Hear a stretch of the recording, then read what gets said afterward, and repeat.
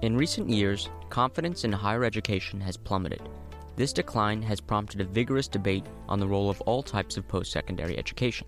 In their recent book, America's Hidden Economic Engines, How Community Colleges Can Drive Shared Prosperity, Robert Schwartz and Rachel Lipson make the case for the value of community colleges. Surveying 5 case studies across the U.S., in Ohio, Virginia, Arizona, Texas, and Mississippi, they argue that community colleges serve as engines of social mobility for individuals and communities. Their research shows that community colleges have proven remarkably effective at mitigating economic inequality and promoting social engagement and economic development. Today, Brent sits down with Lipson and Schwartz to discuss what their research means for students and policymakers. We hope you enjoy this conversation.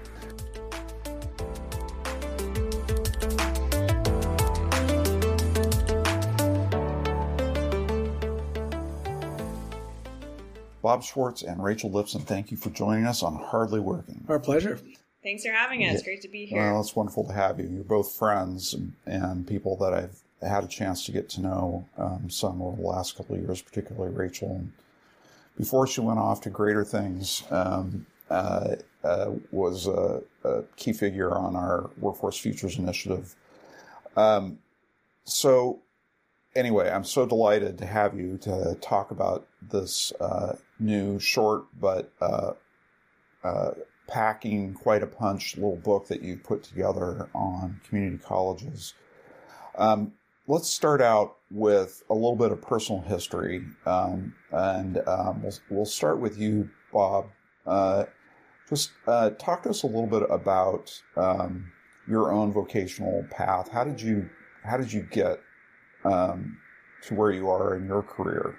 Well, not with a straight line, I would say. That's good. We don't like straight lines, and they don't exist in nature. So let's talk about that. Yeah.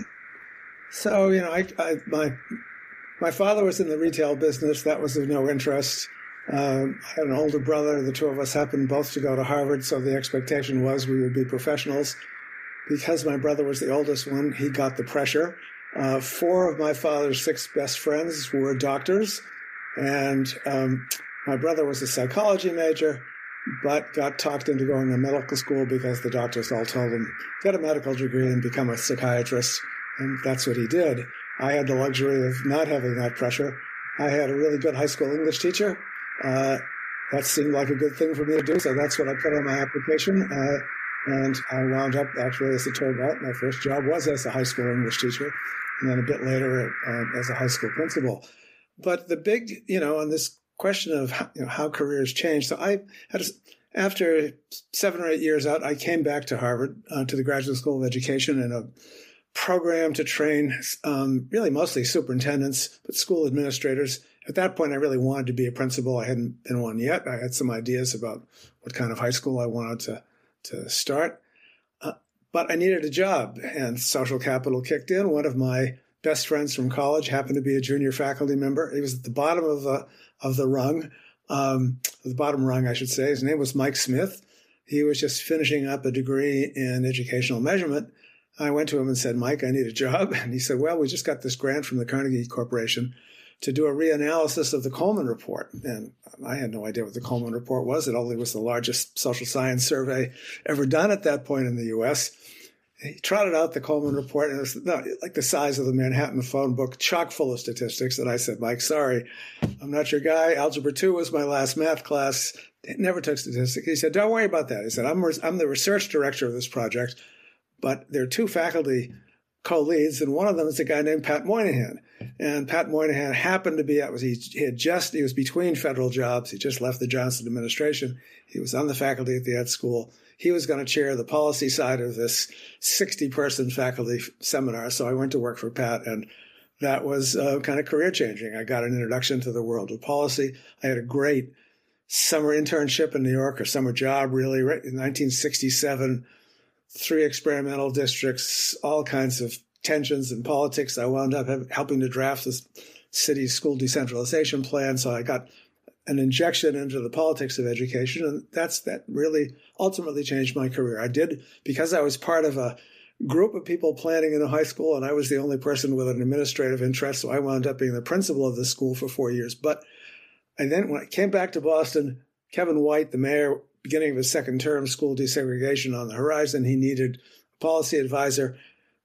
I'd had as much experience as anybody else. I'd spent a summer in a mayor's office working on education. Mayors at that point didn't have education people, and one big lesson, by the way, that mayors learned from John Lindsay was stay away from education. It's a hot button issue. You'll get killed. But at any rate, so that's really what that was the transformative job for me. And ever since I've worked on the same issues as Rachel knows. It's always been transitions from high school to what comes next. It's always been, adolescent development and the policy issues surrounding that. But that's my story. That's terrific. All right. Rachel, your turn. Tell us about Rachel Lipson. She has a much shorter biography than I do. Yeah, it's shorter, but jammed with good stuff. But very distinguished. I had always had this itching sense that politics were the route to change, and that being part of a campaign could be the most exciting thing that someone could do. So I wound up sending a bunch of cold emails and finding myself a job on the Obama campaign in North Carolina. So I moved to Raleigh, not knowing a single person in the state, drove down in my parents' minivan, and spent the next 6 months or so living in North Carolina, working a field job on the presidential campaign, which was a great life experience. I learned a ton. It was also, though, one piece of career advice I've gotten since then is lean into your comparative advantage, just to use economics terms. I don't think that job was necessarily my comparative advantage relative to other people in the world. I probably wasn't the best at community organizing or persuading voters, but it was a great learning experience for me and helped me figure out that both like the kind of impact that I wanted to have and also figure out where I could be most effective. So from that point on, I transitioned more into these kind of analytical, policy-focused roles. I was unemployed for another 5 months after the campaign, had to move back home, had no idea what I was doing next. Also a formative experience in my life for anyone who has ever been unemployed. The sense of despair around not having an income, not knowing what you're doing, feeling purposeless. I empathize now completely, and I'll never forget that experience. But wound up through a lot of coffees, bothering people, emails, wound up with a job at the World Bank, spent a few years doing economic policy internationally, traveled around the world, was in the Middle East and North Africa, had a great experience. But I always had this nagging feeling that international development is a strange field if you are focused and convinced that there are a lot of important problems that America faces at home. And so when you're in this position, when you're going to other countries, kind of trying to tell them how to address their structural challenges, I just had this sense that I would be more motivated, more fulfilled if I could come back to the U.S. and work on some things I really cared about. So I wound up coming back. I did a joint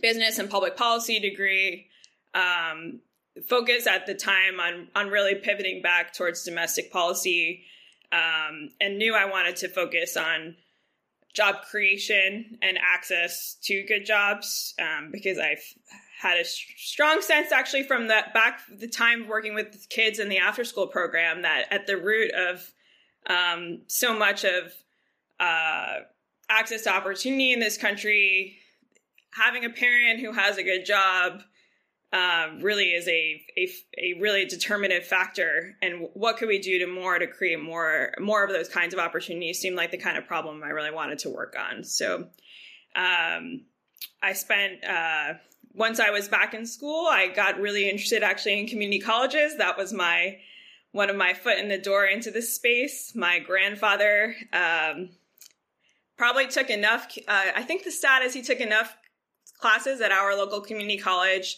to get 4 or 5 degrees over the course of his retirement, and had become a very involved member of the community college leadership and community board. So I had a good footing in the possibility of what community colleges could be. Wound up writing my master's thesis on California's community college system. Started getting connected to folks like Bob and like him in the ecosystem. And from there, I went over to an organization called Year Up. Some of you might be familiar with Year Up. It's in the academic world well lauded because it has the largest wage gains under randomized control trial of any workforce development program that's ever been studied in the U.S. It's also founded by a Harvard Business School alumni who was really interested in kind of creating a more sustainable business model around workforce development. How do you get employers to really have skin in the game and contribute to the human capital development aspects? Thought that I could learn a lot from an organization that proven their model operationally, really knew how to serve young people. So did a fellowship at Year Up where I focused on their community college expansion strategy and how they were going to partner with additional community colleges across the country. Was having a great time over there. And then Bob's colleague, Joe Fuller and David Deming, and some of the folks I had the chance to get to know back when I was a Harvard graduate student, word got around to me that they had some inklings of an idea at Harvard that they wanted to start an initiative that would be focused on Bob's life work of transitions between the education system and the world of work, but also on pathways that are not just traditional 4-year degrees. In spite of all of the attention in society at the time on how do we create more good jobs and how do we create more access to opportunity that doesn't necessarily revolve around the idea of a BA? There was surprisingly kind of little going on at the university. There wasn't really a home for that work. There wasn't a driver for more research, for more student opportunities, for more engagement with policy. And so they were looking for someone to kind of help them get it started. And I think I said to Bob at the time, well, I don't know about staying in Boston long term. My now husband had 1 more year of graduate school. I said, I'll come and help you guys take a look at this.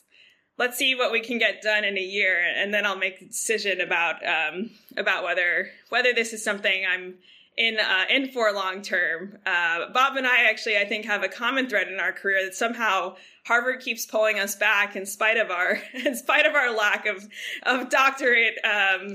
And I got hooked. So the work that we did together of building the project on workforce, I think, has been the most meaningful work of my career so far. And I spent almost 4 years kind of building that initiative up from the ground up alongside Bob and David Deming and Joe Fuller, and that later on Peter Blair and Raphael Sadoun. So just amazing faculty partners.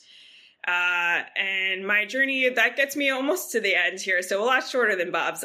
Back in March, though, I had the opportunity to try my luck in public service here in U.S. government for the first time.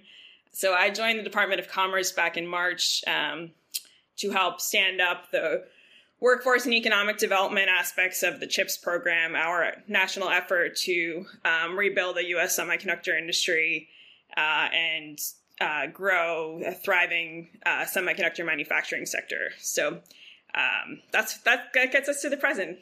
It's really hard to imagine, given all of that, given the distance you've traveled, I should say, up to this point, where you're going to wind up, because that is a remarkable path in a very short period of time. So thank you both for just giving us that picture into career development. And I loved what Bob said at the beginning about it's not a straight line. I think we sell our students and our kids on this idea that somehow, it's going to be linear, and careers are anything but linear. They are zigzagging, and that's the excitement and fun of developing a professional life. So thank you both for that. Let's get into the book. It's the book is built around some case studies, and I'd like each of you to take a few minutes, and Rachel, we'll start with you this time. Which of those case studies did you find yourself most kind of emotionally attached to and most excited by, and why? So I'm certainly biased here. Bob will tell you too. So we wound up doing 2 full site visits as part of the research, and I went out to northeastern Ohio to visit Lorain County Community College, and Bob went to Pima out in Arizona. I don't know if Bob is going to say Pima, but for me, I think I was already inclined towards Ohio before I went there. My husband is from Ohio. I've spent some time doing some politics out there. But I actually think in a lot of ways, Lorain represents the most compelling and powerful part of the book's story. A lot of what we're trying to tell with the book is how community colleges are integral, not just in students' lives, but in a community's life and in the economic trajectory of a region. And that they're not just responsive, but that they can actually be at the forefront of trying to drive a region forward and create more prosperity, not just for the people who enroll, but everyone who lives around the college. And Lorain County Community College is just such a inspiring example of what a community college can be. So Northeast Ohio, this is the outskirts of Cleveland. This is a region that has really gone through a tough stretch over the last few decades. And it was remarkable to hear the testimonials, again, not just from the people on the campus, but from the other community members of how this institution is a rock and an anchor of that community, and that it's been there through the worst times. And in the words of the head of the local chamber, there is not a day that goes by that he doesn't speak to someone at the community college. I don't know where we would have been without this community college. It has been the one thing that has been seeing us through this challenging period in the region's economic trajectory. And remarkably, I think President Marcia Ballinger and her staff have had the courage and the ambition to not just say, well, we're going through some tough times. What do we do? This is hard. This is hard when there aren't a lot of good jobs that are growing in a region. Instead, they've really taken, and the president in particular, have taken a leadership role in saying, we need to reimagine what this region can be in the future, and we're going to play a leading role at the table in helping to shape that and helping to create the human capital that can drive a more inclusive and more upward growth trajectory for this place. So what assets do we have? How can we lean into those to embrace future industries? And how can the college actually be ahead of the game here in creating programs that will be a competitive advantage that bring jobs back to this region? So I'm really curious, what did they identify as kind of the building blocks for their reimagining of the region? The first thing I think that they did was a lot of kind of like a listening tour of sorts, where they went around to community members, but also to employers that were there. And one thing they did uniquely well is engage with some of the small and medium-sized manufacturers that a lot of colleges really struggle to figure out how to serve their needs. Where are they now, but also where do they see technology going, and what kinds of programs could we invest in that would help set us apart? The big remarkable example that Lorain saw 10 years before Intel announced that they were coming to Ohio, they started a microelectronics program, in part because of that feedback that they heard from industry around focusing in part just on the supply chain pieces of, here are some smaller suppliers. We don't have any local source of talent. These jobs can be AA roles or even shorter than an AA, but it requires some foresight and some upfront investment in building kind of the lab and capacity. They hired some critical faculty members who had industry experience in manufacturing and in electronics to start up the program, who are passionate about both serving students, but also making linkages to paid employment opportunities with those employers that came from the field. And it's just really grown remarkably from there. The kind of the positive momentum they've had in terms of the types of equipment, the types of talent that they've been able to bring in to lead these programs. Again, it's truly an inspiration for what other places can do. That's terrific. Okay, Bob, tell us about your favorite case study in your book. One interesting observation is that 4 of our 5 colleges were led by women. 3, like Marcia, were women who had really grown up inside their institutions. So there was a lot of kind of continuity of leadership, and they just had a certain kind of cultural style that was very impressive and very collaborative. Pima was a different story. Lee Lambert was hired from the outside. He was the president of Shoreline Community College in the greater Seattle area. The institution was in real trouble, and it's a turnaround story. When he got there, the place was on probation from its regional accrediting authorization. The state, had kind of withdrawn its funding from the 2 biggest community colleges in the state. And basically said, you're on your own, you have to be county funded. So he inherited a substantial deficit. And he made some really tough decisions. He closed down one of his 6 campuses and sold the building. One of the feedbacks he got from the accrediting organization was that, you really don't function like you're one community college. Each campus seems, to be, very much, on its own. And one of the feedbacks he got from employers is, we don't know how to connect to Pima. It's not clear, where to go for workforce programs. The other thing he inherited, fairly typically of a lot of community colleges, is he thought workforce development was one of the core missions of the institution, but the institution put no money into it. It got no money, and basically said to the people on the workforce side, you got to go raise your own money, which from his point of view just created the wrong kind of incentives. It sent people to do short-term incumbent, worker retraining, but wasn't about building longer-term sustained relationships with key industries.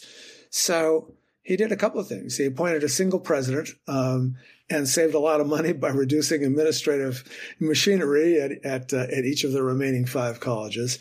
And he appointed a single vice president for workforce who worked across, was a single point of contact for employers, worked across the campuses, and funded the workforce mission. I don't know how much money he put into it initially, but basically, by the time we got there to look at it, it was a workforce powerhouse. I should say, Arizona was one of the states in the Pathways to Prosperity network that Nancy and I started back in 2012. So I'd been in and out of the state a fair number of times, and I'd run into Ian Rourke, the workforce development person, because when we'd have these roundtable discussions, it was clear to me he was very knowledgeable about workforce and was a very active, participant in the sort of Tucson region.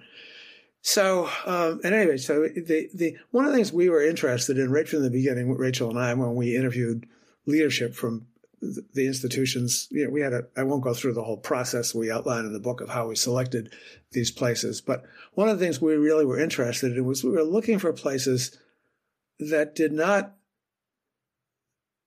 kind of isolate workforce development and treat it as if, that's something separate over here. We were looking for places that had blurred the lines between the kind of academic side of the institution and the workforce side.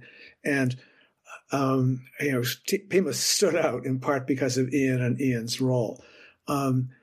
My favorite quote from my video experience out there, similarly to Rachel's, it wasn't from somebody inside the college. It was from the number 2 person in the Regional Economic Development Agency who had a board of 60 CEOs. This guy's job was recruiting new business. And he said the similar thing to what you heard what regional reporter from Lorraine. We don't have a single important meeting with a company that we're wooing without somebody from Pima in the room. And he said, and most often it's Ian or somebody who's a direct report to Ian. So it was really clear to us that they prioritized their workforce mission. They prioritized really helping to shape the future, economy of the region, not just kind of to respond. The other thing I'd say is that, like a lot of our places, but in this, I think Pima especially is a place that really deliberately organized itself around working learners. That's what they said. Our population, almost everybody here, 80% of our students are part-time and they're working. So we have to organize ourselves around their lives and their schedules. So hybrid courses, asynchronous courses, whatever it took. And they did a lot of things on the financial side also to make it. Their theory was, let's help people get in and out of here as quickly and cheaply as we can, knowing, again, this is a heavily Hispanic institution, knowing that, how critical this institution is for not only individual economic advancement, but for the economic advancement of the region. So that to me was the Pima story. So it's interesting listening to you both talk, talking about community colleges as workforce development sort of centerpieces. We also have this thing called the publicly funded workforce development system, which through the Workforce Innovation Opportunity Act funds that's supposed to be doing workforce development. In your experience, what was the relationship between these colleges and the WIOA system? I think it varied. There's some heterogeneity region to region, of course. Brent, different workforce boards have differing levels of capacity and strengths and weaknesses. I would say across the board that in all of the cases, there was some collaboration between the community college and the workforce system, and we didn't hear a lot of antipathy or competition. My observation, though, in these schools, again, we were looking for schools that are at the center of their economic development ecosystem and their regional economy. The community colleges appeared to be much stronger, more present players in shaping the future of industry and certainly were much bigger training players than the WIOA system in their regions. I think, again, they can work in ways that are complementary, but just from a resource perspective, the dollars that are flowing to workforce development in these types of colleges are far outweigh what their local workforce board might have access to. And they're also serving a larger volume of students than at least the number of WIOA participants that are receiving training. So they're just a more credible source of talent for local businesses and local employers than the WIOA system has been given the opportunity to be in these places. I don't know. Bob might be a little less polite than I am, but that's okay. Bob, now tell us the truth. What's it really about? WIOA, by and large, its programs are so modest and so short-lived that it's hard to see much in the way of impact. Pima's strategy was to kind of marry it. The president of Pima, a guy named David Doré, he's now the chancellor of the community college system in Virginia, but he was the chair of the workforce board. And that's a strategy that I would encourage other community colleges to take. Rather than dismissing it, really try to kind of take it over in a sense and try to help make sure that its dollars have the most impact they can have. But again, I've seen the public investment in workforce development, over my time, really diminish. Our bias is if the country's going to have a national skills development strategy, it's the community colleges that need to be in the center of it. That's where the big public investment is. They're everywhere. They serve, the highest need population, of any set of institutions in the post-secondary sector. Half of the Latinos, 40% of the blacks who were in post-secondary are in community colleges. And, we wrote this book in part to try to help shift the balance a bit and get more legislators, governors, and others to really understand that if you fund community colleges adequately, and not just fund them, but fund them to do the things that you need them to do for the state and regional economies, that's the place to really make your bets. And I think we're now beginning to see some evidence of that. This is not an argument you have to make anywhere in the South. I mean, the Southern community colleges were by and large set up as workforce development institutions. They were, they were the strategy. When businesses were leaving the North and going south back in the 50s and 60s because of cheap labor, right-to-work laws, governors were offering them fancy, all kinds of tax incentives. And the smart employers would say, well, that's all great, but I look at your education system and I wonder, where are we going to get the skilled workers we need? And the governor said, we've got an answer for that. We're going to build a new set of institutions to help give you the skilled workers that you need. And that's, so you don't have to spend any time arguing in places like, North Carolina, on down about what the principal purpose is. In much of the rest of the country, in Massachusetts, if you say to people, the main purpose of these community colleges is workforce development, people will look at you and they say, no. This is the main purpose is really low cost first 2 years, to get people started onto a 4-year degree. And then you point out the data and, people kind of say, well, I'm sorry, but that's what we do. And that's been a source of real frustration for us. And that's, to me, at least, that's one of the things that led us to do this book. I will say, though, one of the things I think comes out clearly through the cases is we were looking for schools where they view that economic mobility mission as critical to what they do. And that's not something that should be just limited to what you traditionally would view as like a career and technical education, a technical field focus. Instead, you'll actually see a lot of examples in the book of how the colleges are embedding career services, job access, internships, apprenticeships into some of the traditional transfer pathways, the credit-bearing side of the house. And we think that is also critical, that it can't just be that you think about this as like, oh, what's a workforce program? And schools need to only do very specific technical training, and that's the answer. Instead, you actually see a wide diversity of approaches in these colleges. But there's a recognition that every student that comes through the door of a community college ultimately is looking for a pathway to better economic opportunities. And so whether they're sitting in an English class or they're sitting in welding, what can the college do to connect them to those pathways, and also to ensure for the local economy that here's a huge part of the labor force that you need to connect to? How can we make sure that the maximum number of those students come out with the opportunity to contribute? I had another conversation with Ben Moldovsky about his new book on the career arts. And we may try to figure out a way of pairing these podcasts. He has great appreciation for, all forms of post-secondary education, big fan of the community colleges and so on. But he really sees in his work, like the need to combine narrow and broad in the way that we prepare students, right? Specific, marketable skills are critical, but so are these sort of broader, flexible skills that can sometimes get lost in in an environment where everybody's thinking about, okay, we've got this employer over here who needs X number of people doing X kind of job or skills, and so we're going to train for that.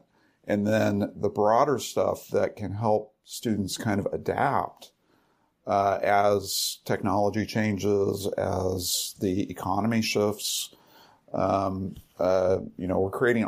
got a whole bunch of jobs coming at us. We don't even know what they are really in the future. So how do you guys think about that conundrum of broad versus narrow in terms of preparation for students. I have no argument at all with that. I mean, I think we all spend a lot of time on what I like to call professional skills. People have different terms for them. Our colleague David Deming has done a lot of work in this space. And I agree. It's a balancing act. You don't want to overemphasize kind of narrow technical skills, particularly since they may disappear fairly quickly. You do want to make sure that people can have a broad underpinning. I have a particular bias in this space, however, which is that those skills are really best taught and developed, I should say, not taught, but developed on the job. And because I tend to focus a lot on high schools as well as community colleges, I would argue that, well-structured workplace experience for young people when when you catch them early and socialize them into, what the sort of core foundational skills are that you're going to need in any job and are going to be the best protection against the inevitable changes that technology and, particularly that AI is going to be causing. So yeah, I think, and, I think all of our institutions are aware of that. It's interesting to me that almost everybody that we talk to in leadership positions in these institutions, they all have a liberal arts background, as we do. And so they tend to be, sensitive to this issue. Lee Lambert,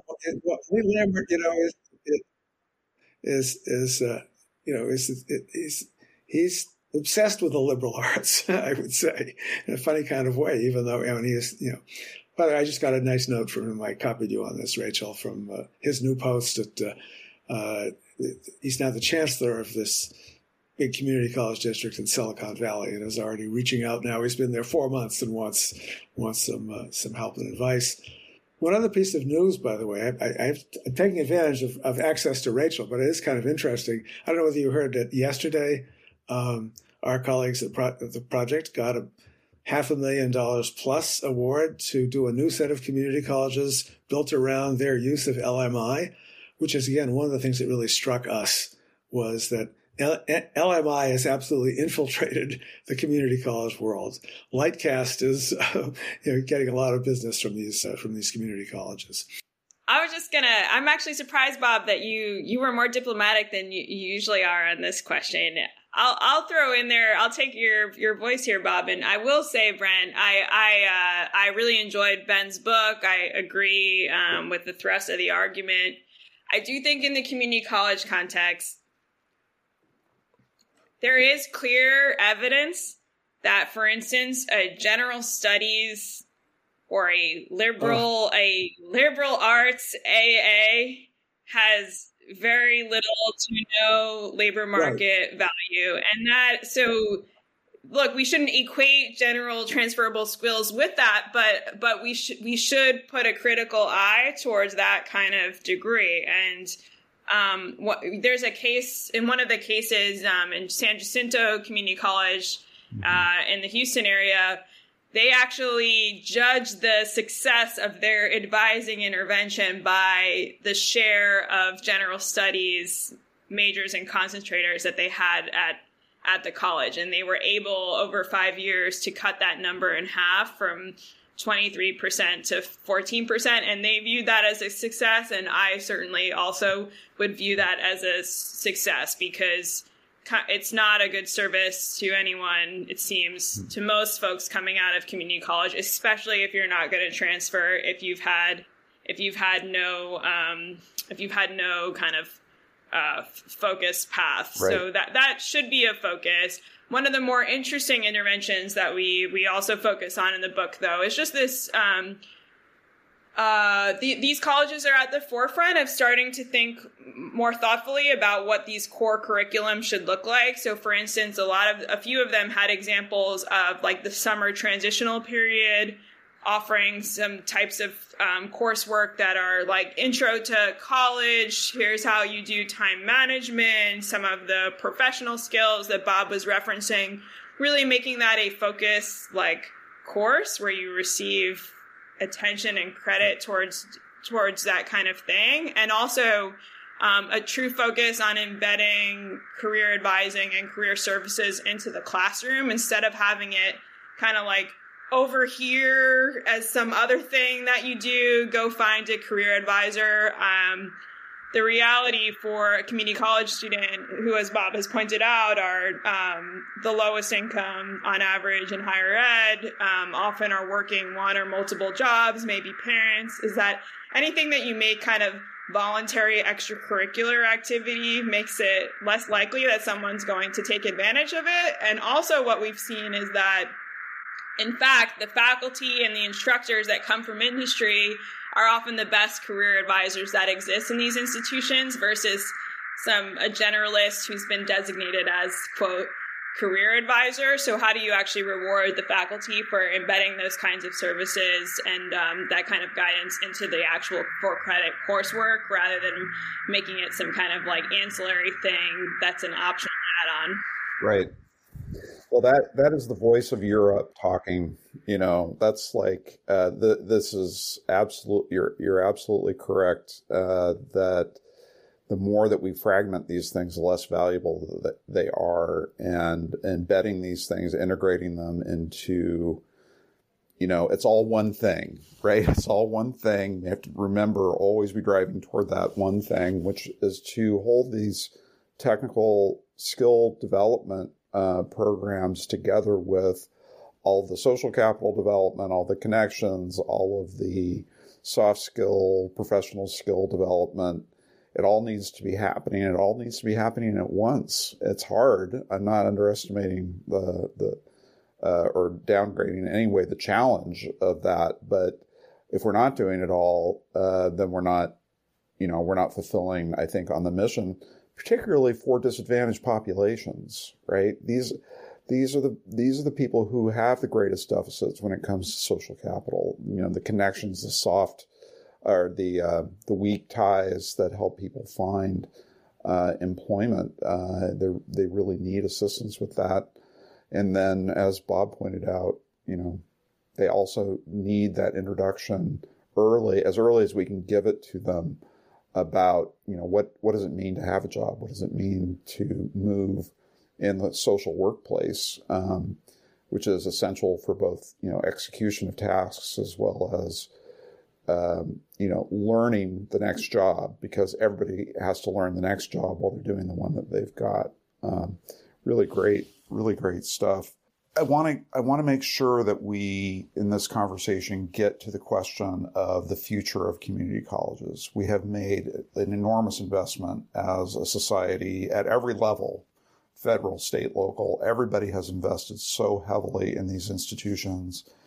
As you point out in your work, they are sort of, kind of what's holding a lot of communities together, particularly as they pass through economic transitions and the need to kind of retool not just individuals, but entire communities to adapt to new economic realities. So how are the community colleges themselves thinking about their own evolution? What are they doing? Where are kind of the visionaries in this world pointing toward? And particularly as it relates to marginalized and disadvantaged populations. And I'm not speaking just about, the traditional groups that we think about, Blacks and Hispanics and other ethnic or racial minorities, but thinking about places like Appalachia and the Central Valley of California and places where, the white working class has been heavily impacted and is still struggling with recovering from automation, just as we have a new wave of automation approaching. So all of that, give me your downloads around those issues about the future of the community college system. As we all know, fair or not, there is a pecking order, right? We've got elite institutions, research institutions like the one that Rachel and I are identified with at the top. And then, you go down through, you get to these regional four-year institutions. And then at the bottom are community colleges. And So, and that has a couple of aspects to it. One is the Center for American Progress did a study in 2020 looking state by state, but comparing the funding of community colleges versus the funding of four-year institutions. And their conclusion was there's a $78 billion gap, and that adds up to something like $8,800 per student in terms of revenue behind each student. And again, if you think, as we do, that community colleges are serving the neediest students in the post-secondary sector, that's a problem. Let me shift, though, to another issue about kind of the future of community colleges. One is, all around us, we've got signs, again, fair or not, of growing disaffection with the four-year sector. A lot of it being driven by cost and unsustainable debt burdens. A lot of it being driven by, institutions getting caught up in the sort of, culture wars as they're raining down on our four-year colleges. By and large, community colleges are exempt from that. Whatever views politicians or parents or others have about our higher education system, those views do not extend to community colleges. I think people see community colleges as kind of, workhorse kinds of institutions. They don't have the time, to be engaged in these ideological, in ideological combat. They're very sort of pragmatic, focused institutions. And to me, that's a huge strength. And I think, I certainly hope that the trashing of our four-year sector will begin to abate. But in the meantime, I think we're going to see more and more focus on community colleges. I should say, by the way, parenthetically, as you know, Nancy and I have been doing this Pathways work since 2012 all over the country. And workforce, by and large, is one of the few public policy areas that has not gotten caught up into politics. We've worked as effectively in red states as we have in blue states. When you get right down to it, almost nobody is opposed to the idea of creating better economic opportunity, better pathways from schooling into the workforce. And to the degree that community colleges can increasingly be seen as core institutions to deliver on that, especially for students who, for whatever set of reasons, are not making their way into the four-year sector, I think, the better off they're going to be. But I'll let Rachel deal with the other questions around the future of community colleges. But I just put them in a kind of political context here. And I think this really, for a bunch of reasons, this is the time for community colleges to kind of come forward and shine. Yeah, absolutely. I mean, just to build on what Bob said, one of the stats we cite in the book, some of the listeners may have followed Raj Chetty and Opportunity Insights work on higher ed. And one of their findings that I think hasn't gotten as much attention as it should have is if you look at the U.S. and you look at the data on who has attended college and you look for what they call upward mobility success stories. So people who start at the bottom in terms of what their parents made and make it to the top. The community colleges are responsible for the largest share of those success stories. Now, that's not to say that's a pretty different stat than if you looked at each individual person and you said, should you go to community college or should you go to four-year? Will you have a better outcome? That's a different research question, and that's not what the research says. But it's just a question of access, because community colleges, the reality is that they are serving the largest, by far the largest share of low-income students in the U.S. So from a scale perspective, if we want to make a dent in our challenges around structural and economic opportunity and inequality, we kind of have to start with the community colleges, and we need to convince community college leaders that this is a key role that they need to play. So I think one of the things you'll see in the book is some promising examples of what does it take to if you embrace that this is like a key aspect of your mission, what is it going to take in terms of kind of the redesign of the institution itself, which, as Bob has mentioned earlier, in some cases wasn't designed to be that, was thought about as an early route to as a transfer pathway, built in some ways to look like it did 6 decades ago, classroom-based learning, built for an 18-year-old. That's pretty different from the reality of what a lot of community colleges today serve. So I think what you'll see in the book is actions that the colleges are taking both internally and externally to kind of embrace and meet the moment of that challenge. Internally, that means a lot of hard choices about what kind of pathways are you actually going to promote. And some of this is leaning into shorter term programs that can bring people back into a college atmosphere who may not have had the best experience in school, are not interested in a traditional experience, or think that 2 years or 4 years sounds like a really long time. So to get the foot in the door, you need some options that are shorter, more stackable, more accessible, and cheap, if not free. A second piece that you see, hold on 1 second, I might pause. Bob, I think maybe if you mute again, I'm getting some feedback on my side. Thanks. A second thing that you see in the book is, in order to be a little more innovative and think about creating new programs that draw new people, you might have to start a lot of that work on what, I don't like the terminology here, it sounds very wonky, but the non-credit side of the house. We found across the board that colleges had a lot more flexibility to start things quickly and more innovatively when they didn't have to go through all of the hoops of the academic accreditation process. So, but the most promising examples are places where they start something new, test it out, find that there's resonance for students and for industry, and then can kind of, the word I think that San Jacinto uses is incubate it in non-credit, and then move it over to articulate for credit, so that if you do choose that you want to go on and continue to get additional degrees, that those courses will count in this system. I think we've spoken a lot about the need to more intentionally integrate what's happening on careers with the academic piece of all of this.